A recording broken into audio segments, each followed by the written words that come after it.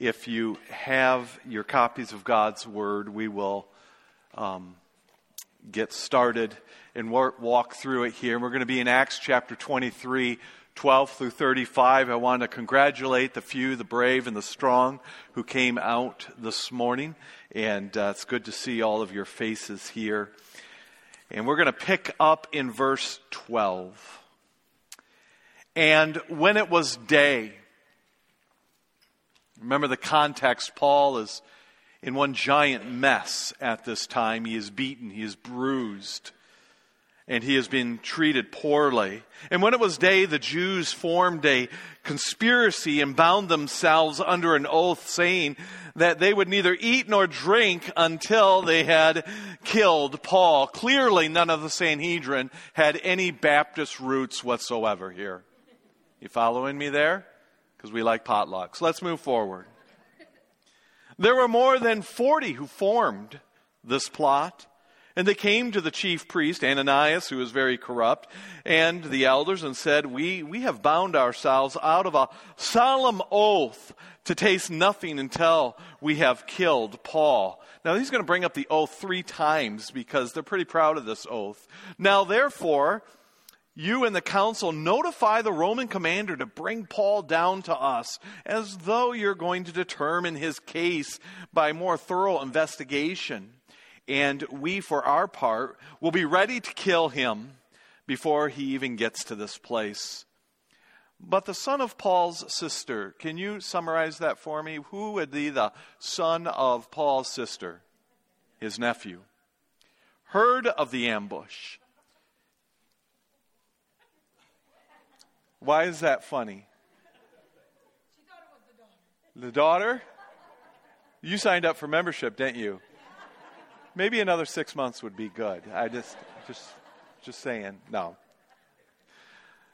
But Paul's nephew, since it's a son, if you see there in the text,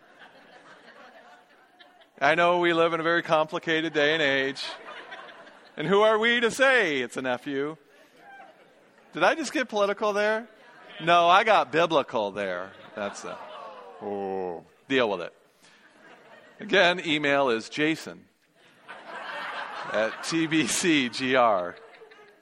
And he came and entered the barracks. It's going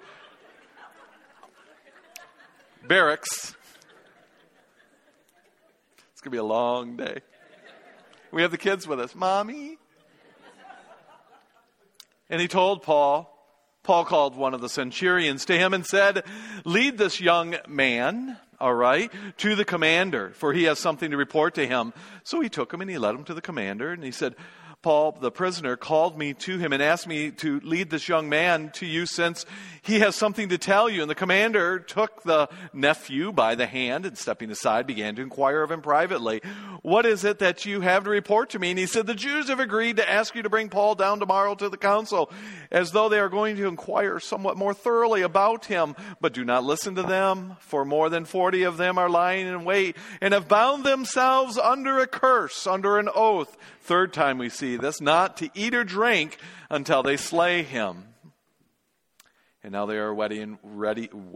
They're going to have a wedding. They are ready and waiting for the promise from you. So the commander let the young man go, instructing him, don't tell anyone what you've notified me these things. So they called 2 centurions and said, get 200 soldiers ready in the 3rd hour at night and proceed to Caesarea with 70 horsemen and 200 spearmen. By the way, I also want you to provide a mount or a horse for Paul and bring him safely to Felix, the governor. And he wrote a letter having this kind of form, Claudius, the most excellent governor of Felix, greetings. When this man was arrested by the Jews and was brought out to be slain by them, I came up to them with the troops and rescued him, having learned that he was a Roman, and wanting to ascertain the charge for which they were accusing him, I brought him down to their council and found him to be accused over a question about the law, but under no accusation deserving death or imprisonment. When I was informed that they were going to have a plot against the man, I sent him to you at once, instructing his accusers to bring charges against him before you. So the soldiers, in accordance to the orders that they had received, took Paul and brought him by night to Antipatris. Antipatris. Thank you for whoever gave this to me. You know who you are. They brought him to this town. What verse am I in? This is going to be the longest message ever. And they returned to the barracks.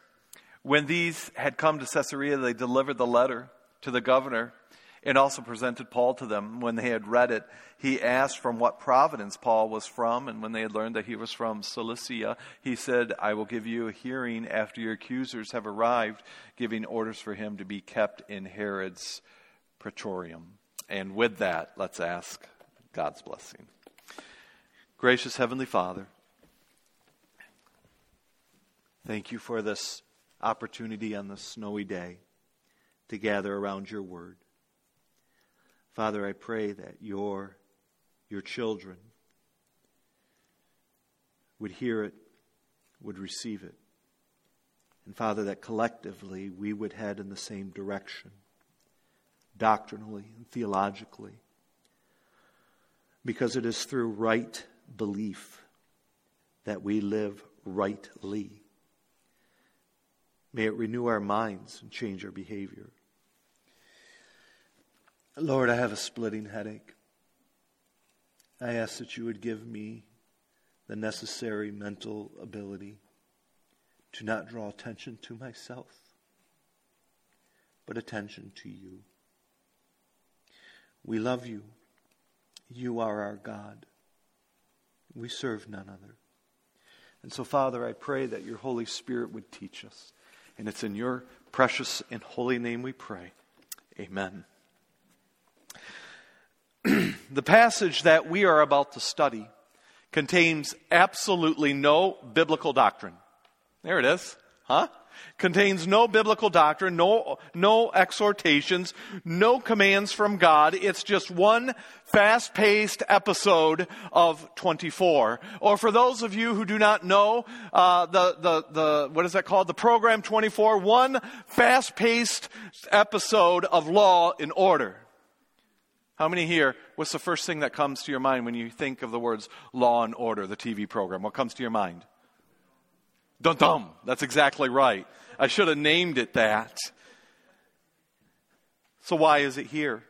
And how are we to interpret and apply this section of Scripture? And why is it here if it doesn't contain any doctrine or instructions? Well, the answer is found in verse 11 in this chapter, which was the previous verse where we started up here. The governing verse that tells us all that we are about to read and see and why it is here is verse 11. And it says this: the Lord stood near to Paul and said, Linda, what did he say? Say it in Greek. Tharsei.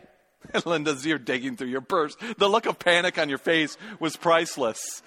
He said to Paul, Tharsei, be courageous, be strong. For as you have testified your truth to me in Jerusalem, I promise you, you're going to Rome as well. That is the governing verse of everything that we're about to see here. These next verses are about how God accomplishes this promise through his providential control of circumstances. Let me say that again. His providential control of circumstances. You see, God works primarily in two different ways in our lives. The first way we see here is providentially, or it is through miraculous working in our lives. So we're going to look at the latter first. There are times in the Bible when God works miraculously in the lives of his children. And by miraculously, what I mean here is that God suspends and divinely works outside the scientific laws of nature. We know what miracles are. That we're talking about the parting of the Red Sea, turning water into wine, cleansing lepers, healing the lame, and on the miracles go. But often, and especially more today, and this is just an observable truth, oftentimes, and especially more today than in Bible times. God has chosen to work providentially in our lives. Now, let me be clear. God can and will do what pleases Him and brings glory to His name. I believe God can and will perform miracles in people's lives. But there seems to be a pattern, and this pattern is true in your own life, and it is in my life as well.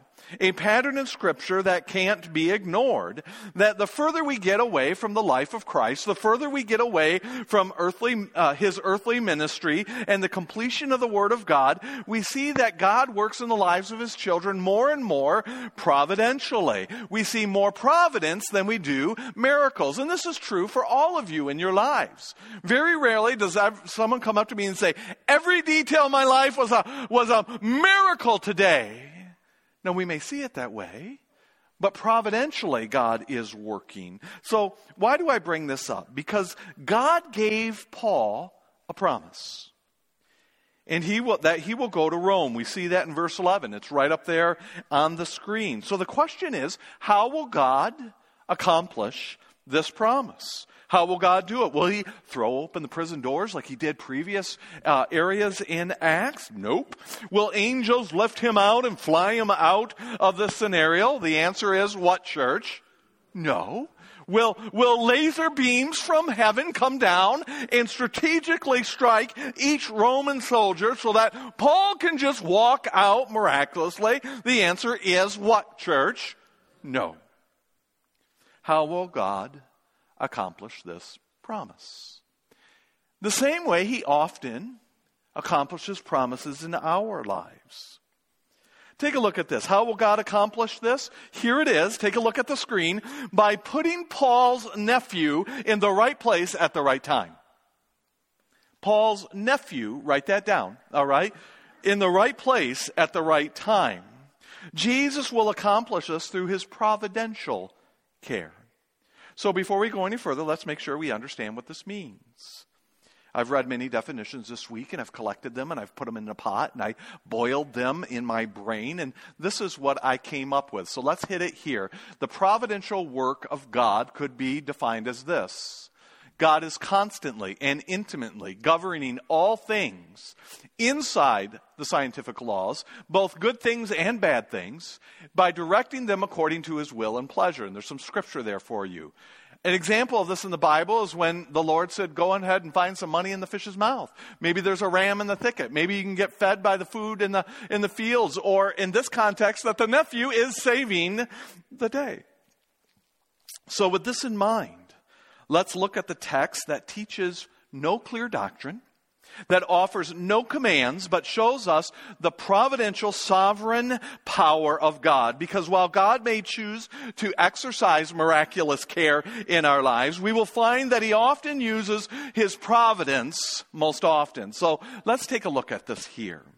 It says here, the Jews formed a conspiracy saying that they would neither eat nor drink until they had killed Paul. Let us remember that Paul's life is an absolute hot mess right now. He went to Jerusalem, did not go well. Gave a love offering, did not go well. Got involved in a scheme to bring unity in the church, it did not go well. The Jews beat him from an inch of his life, that didn't go well. He's arrested by Rome and strapped up to be flogged and whipped, that did not go well. Then he was put back in front of some makeshift Sanhedrin, and he was punched in the face by a man now dead.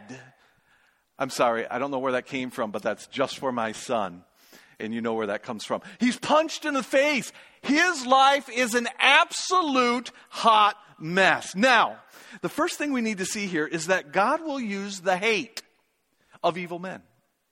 God will use the hate of evil men to accomplish His will. He will use a bad thing, an evil thing, for good.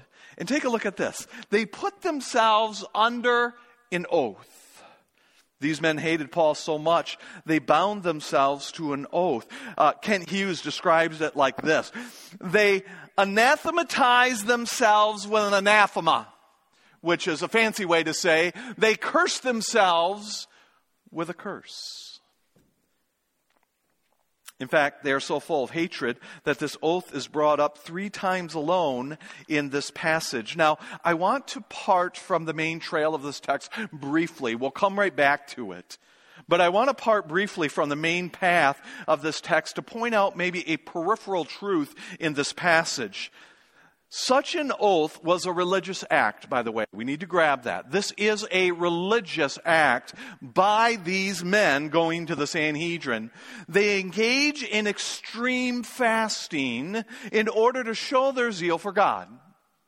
They engage in extreme fasting to show their zeal for God. Let us remember that this plot did not come from the heathen lost.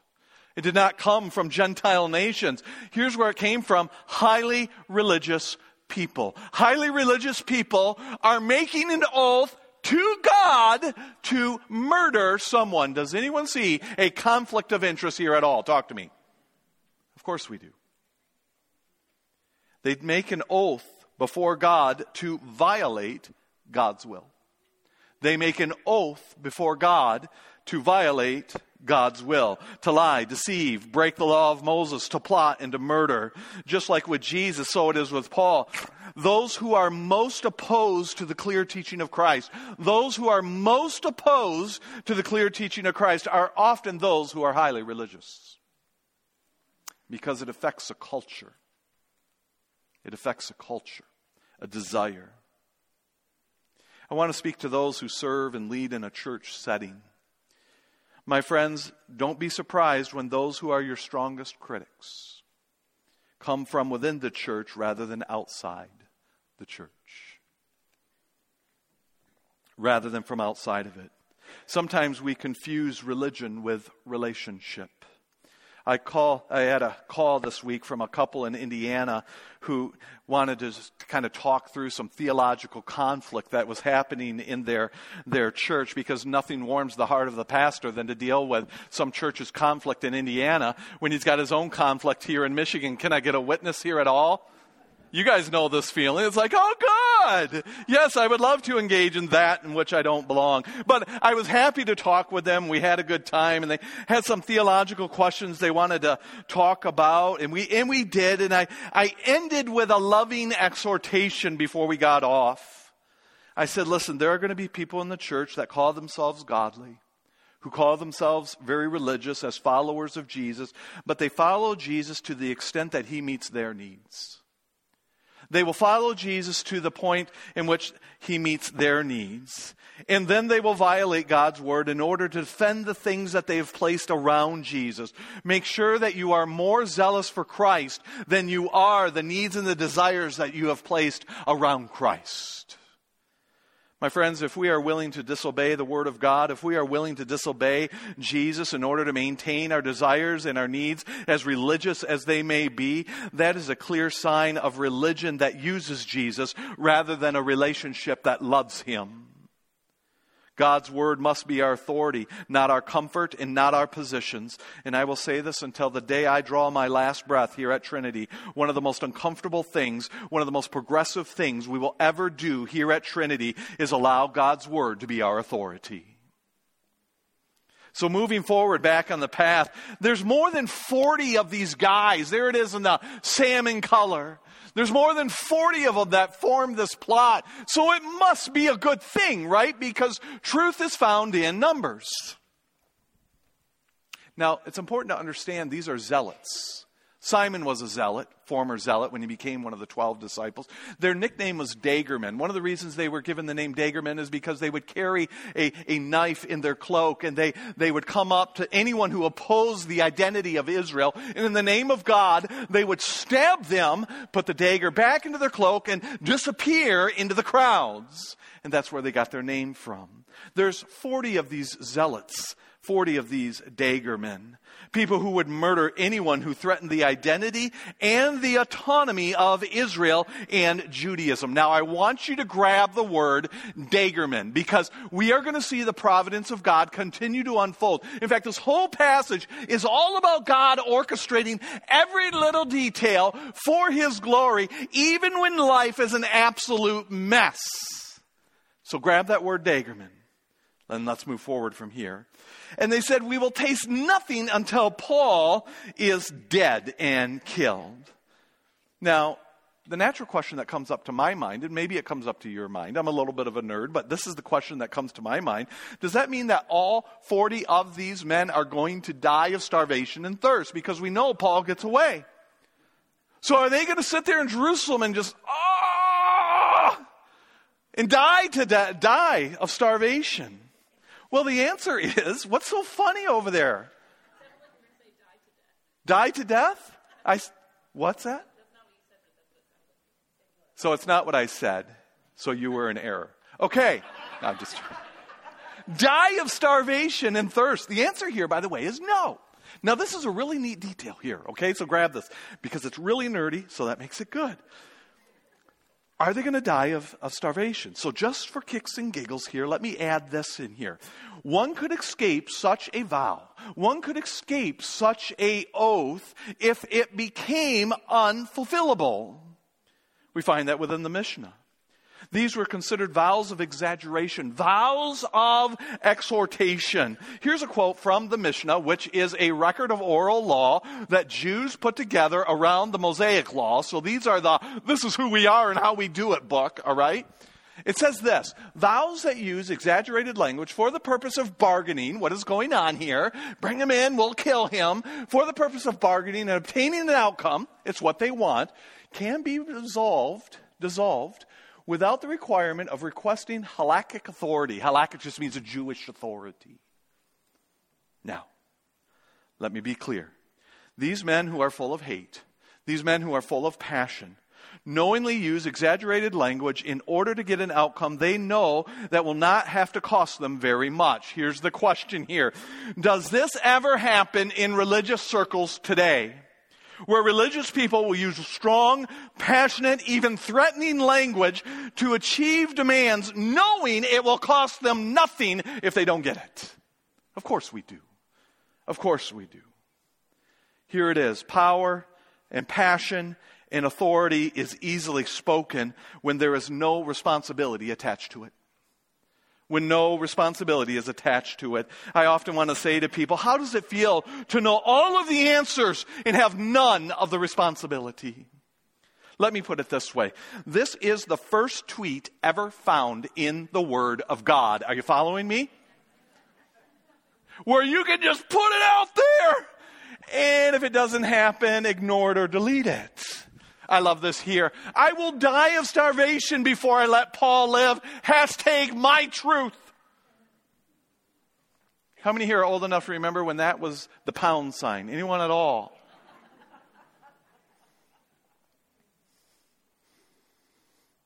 Where you send out a passionate know-it-all demand and have all the answers without any accountability, without any repercussions. This is the first, by the way, here it is, grab this. This is the first keyboard warrior in the Word of God. We could go further, but let's stick to the providential care of God here. So with that going on, it says this. But the son of Paul's sister, his nephew, heard about the ambush. Nothing shows the power and providential care of God more than to use a nephew. Can I get a witness there?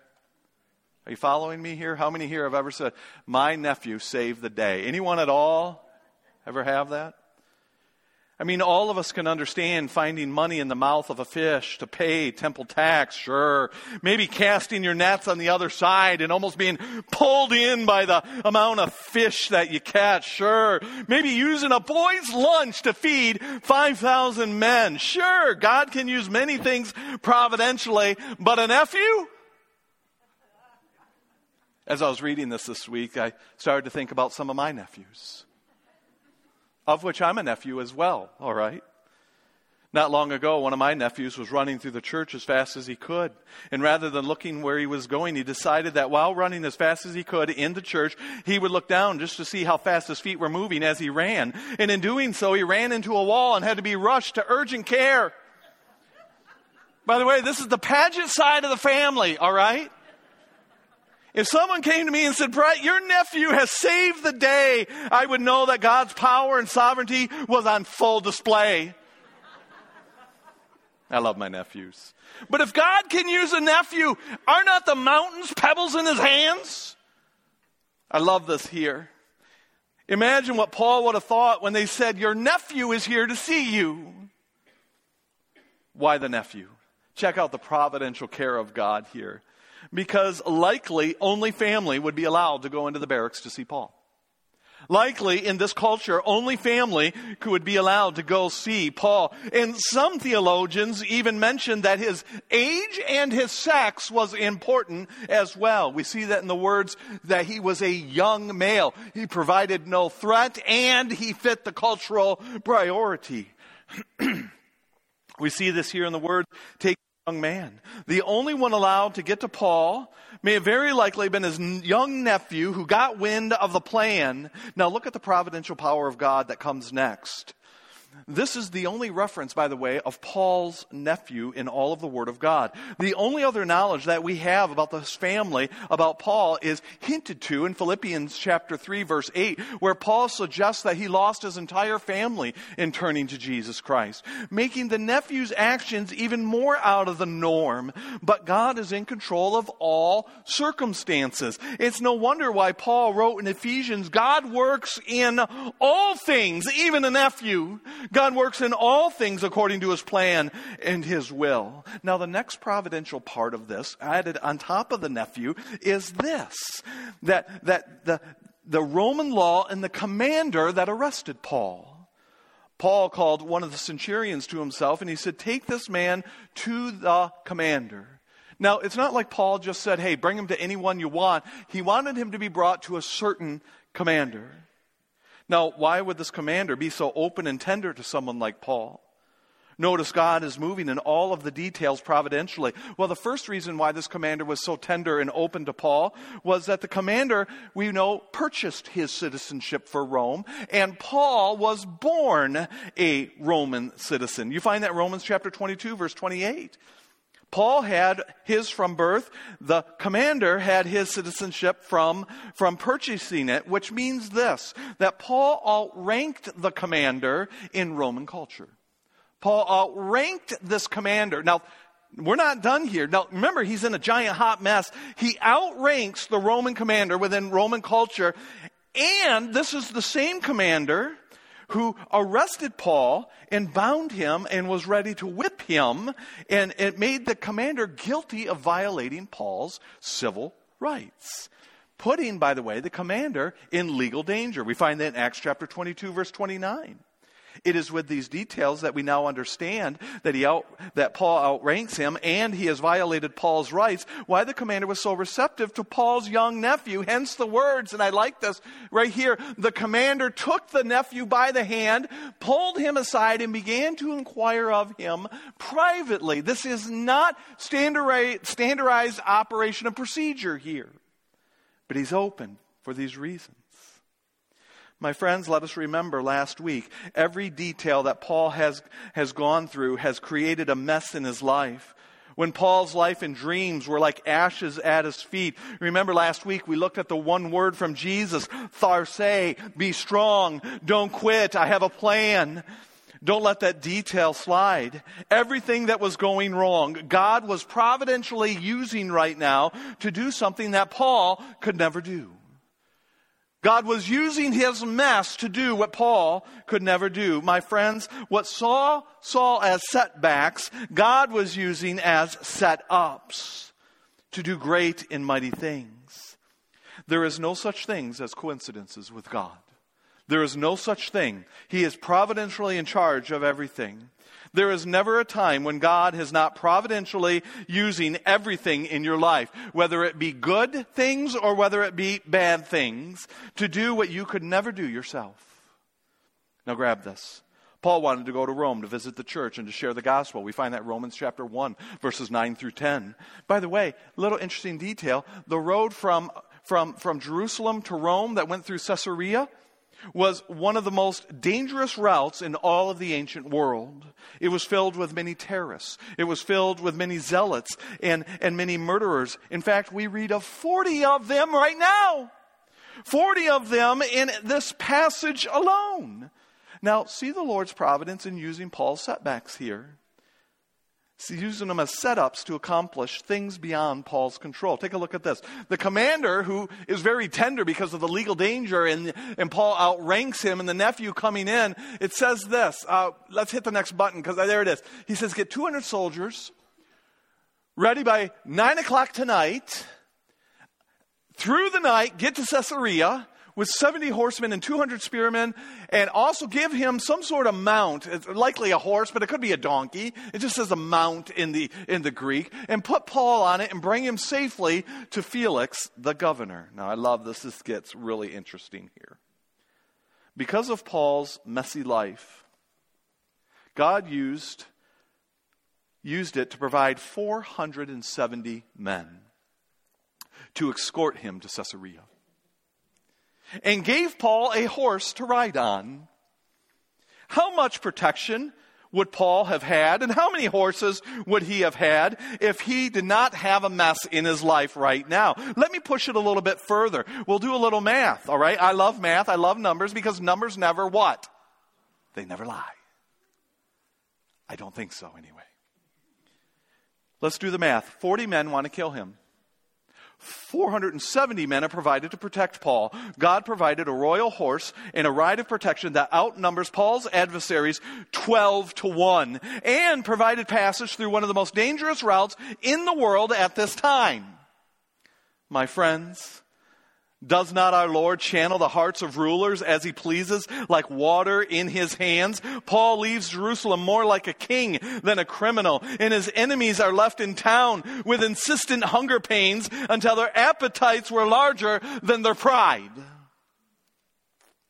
This is what the providential power of God can do with what we call a mess in our lives. My friends, God is in the business, and if you would agree with this, and if you want to agree with this, because I'm going to tell you, it's from the Word of God, all right? My friends, God is in the business of taking our messes and making them into masterpieces. Amen?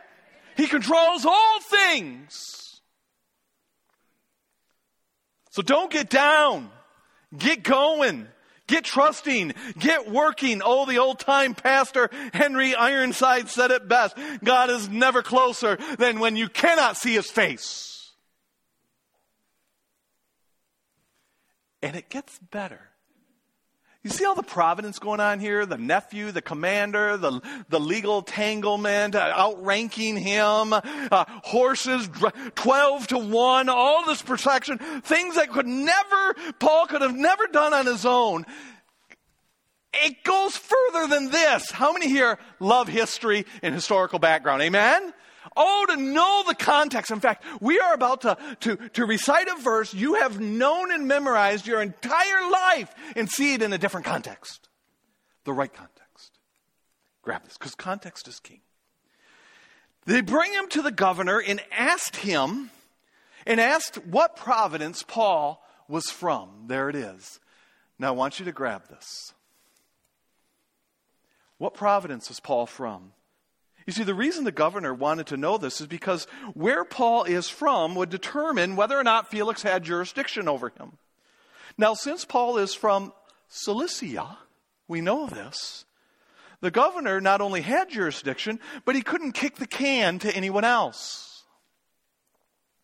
He was responsible for this case, i.e., you see there in the flashing, I will give him a hearing.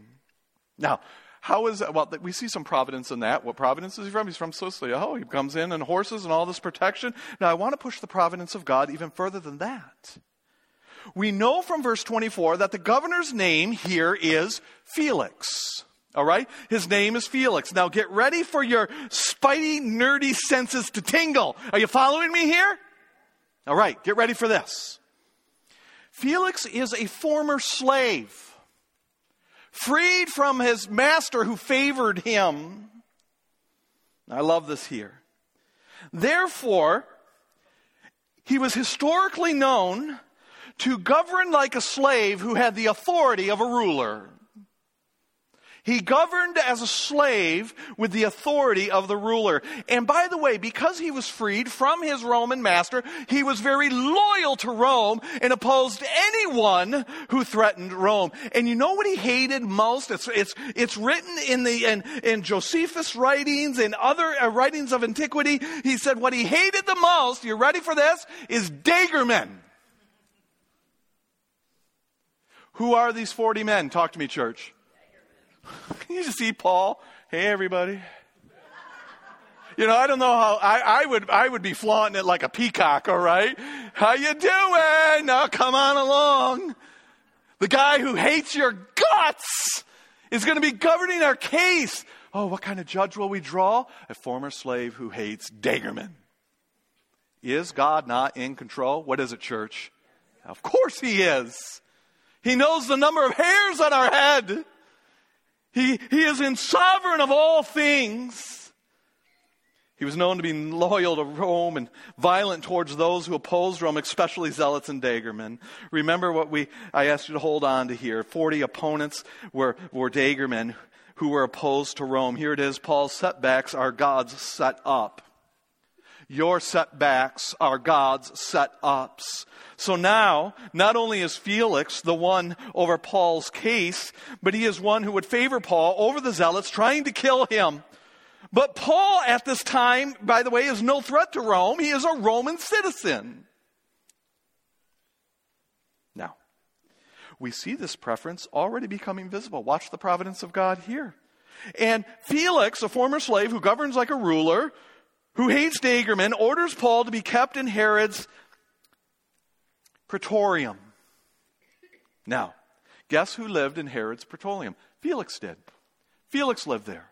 Paul is going to have residency with the governor of Caesarea in the king's palace here.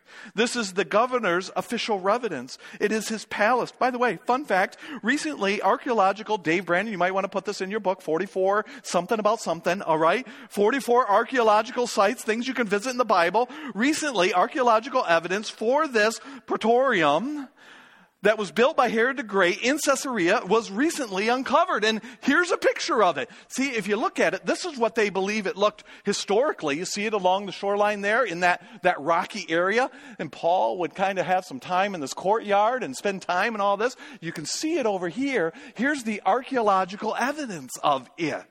Now, how does that change your life? Buckle up. Here we go.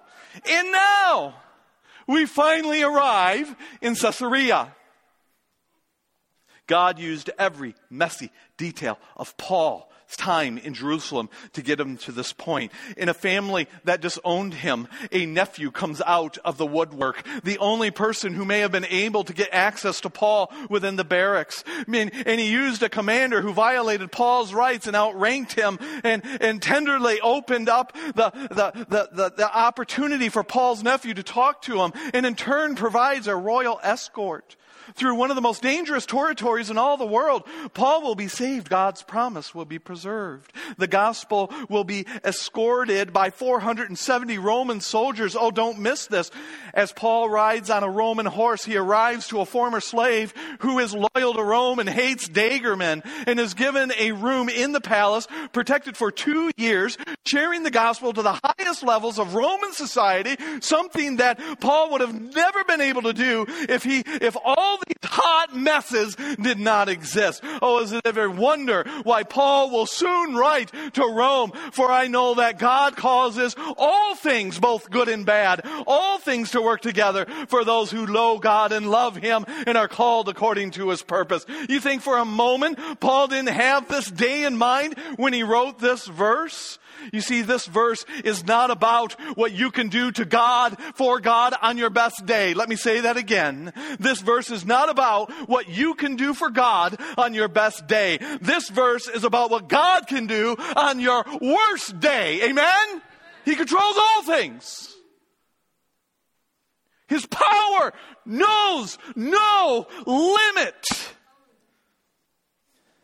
Brother and sister in Christ, your mess is God's paint. And He can create a masterpiece when things are not how you would have them to be, when your dreams are like ashes at your feet, God can take that mess and make it magnificent. But let us not fall into the trap and the danger that comes with misapplying God's providence. Just because God is constantly and intimately governing all things, both good and bad, by sovereignly directing everything according to his will and pleasure. Now, that doesn't mean that we are relieved of personal responsibility. Amen? We are not relieved of personal responsibility. When Paul's nephew came to him and said, "Hey, I overheard something I want to tell you about," Paul didn't say, no worries. I have a promise from God, so I don't need to do anything. I'm just going to sit right here and do nothing. No. He sent the nephew to the right commander, the right pressure point. Paul was active when it came to the things he was responsible for. God's sovereignty does not excuse personal responsibility. God, here, I want you, if you agree with this, feel free when I get done with this one sentence. God can use your mess, but at the same time, we are to do our best not to make a mess. Amen? God can use our mess, but we have a responsibility not to make one. So in this passage that contains no biblical doctrine, no exhortations, and no commands of God, in just one fast-paced episode of love for those who belong to him, my friends, let us be responsible for our actions before God. Follow his word. Submit to his teaching. And when things around you become a mess in spite of all your efforts, remember this: God did more with Paul's mess than Paul could have ever done himself with perfection.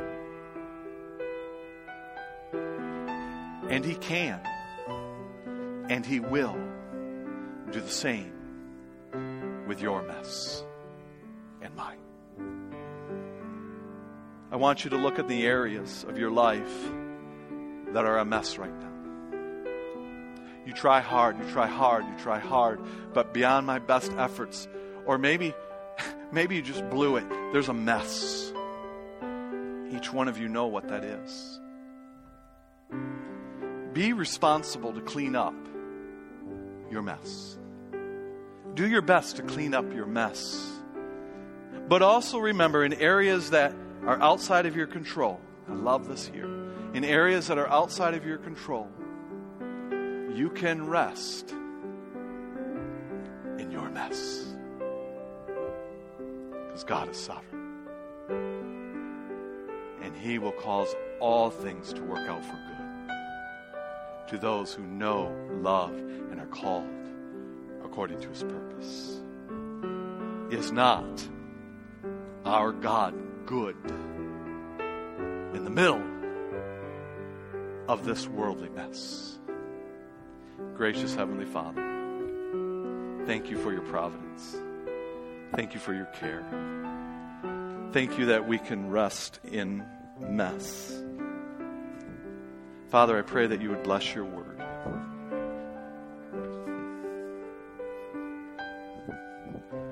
May it be the desire of our hearts. Father, bless these people. We pray that you are glorified this morning. It's in your Son's precious name we pray. Amen. I love you guys. You are dismissed.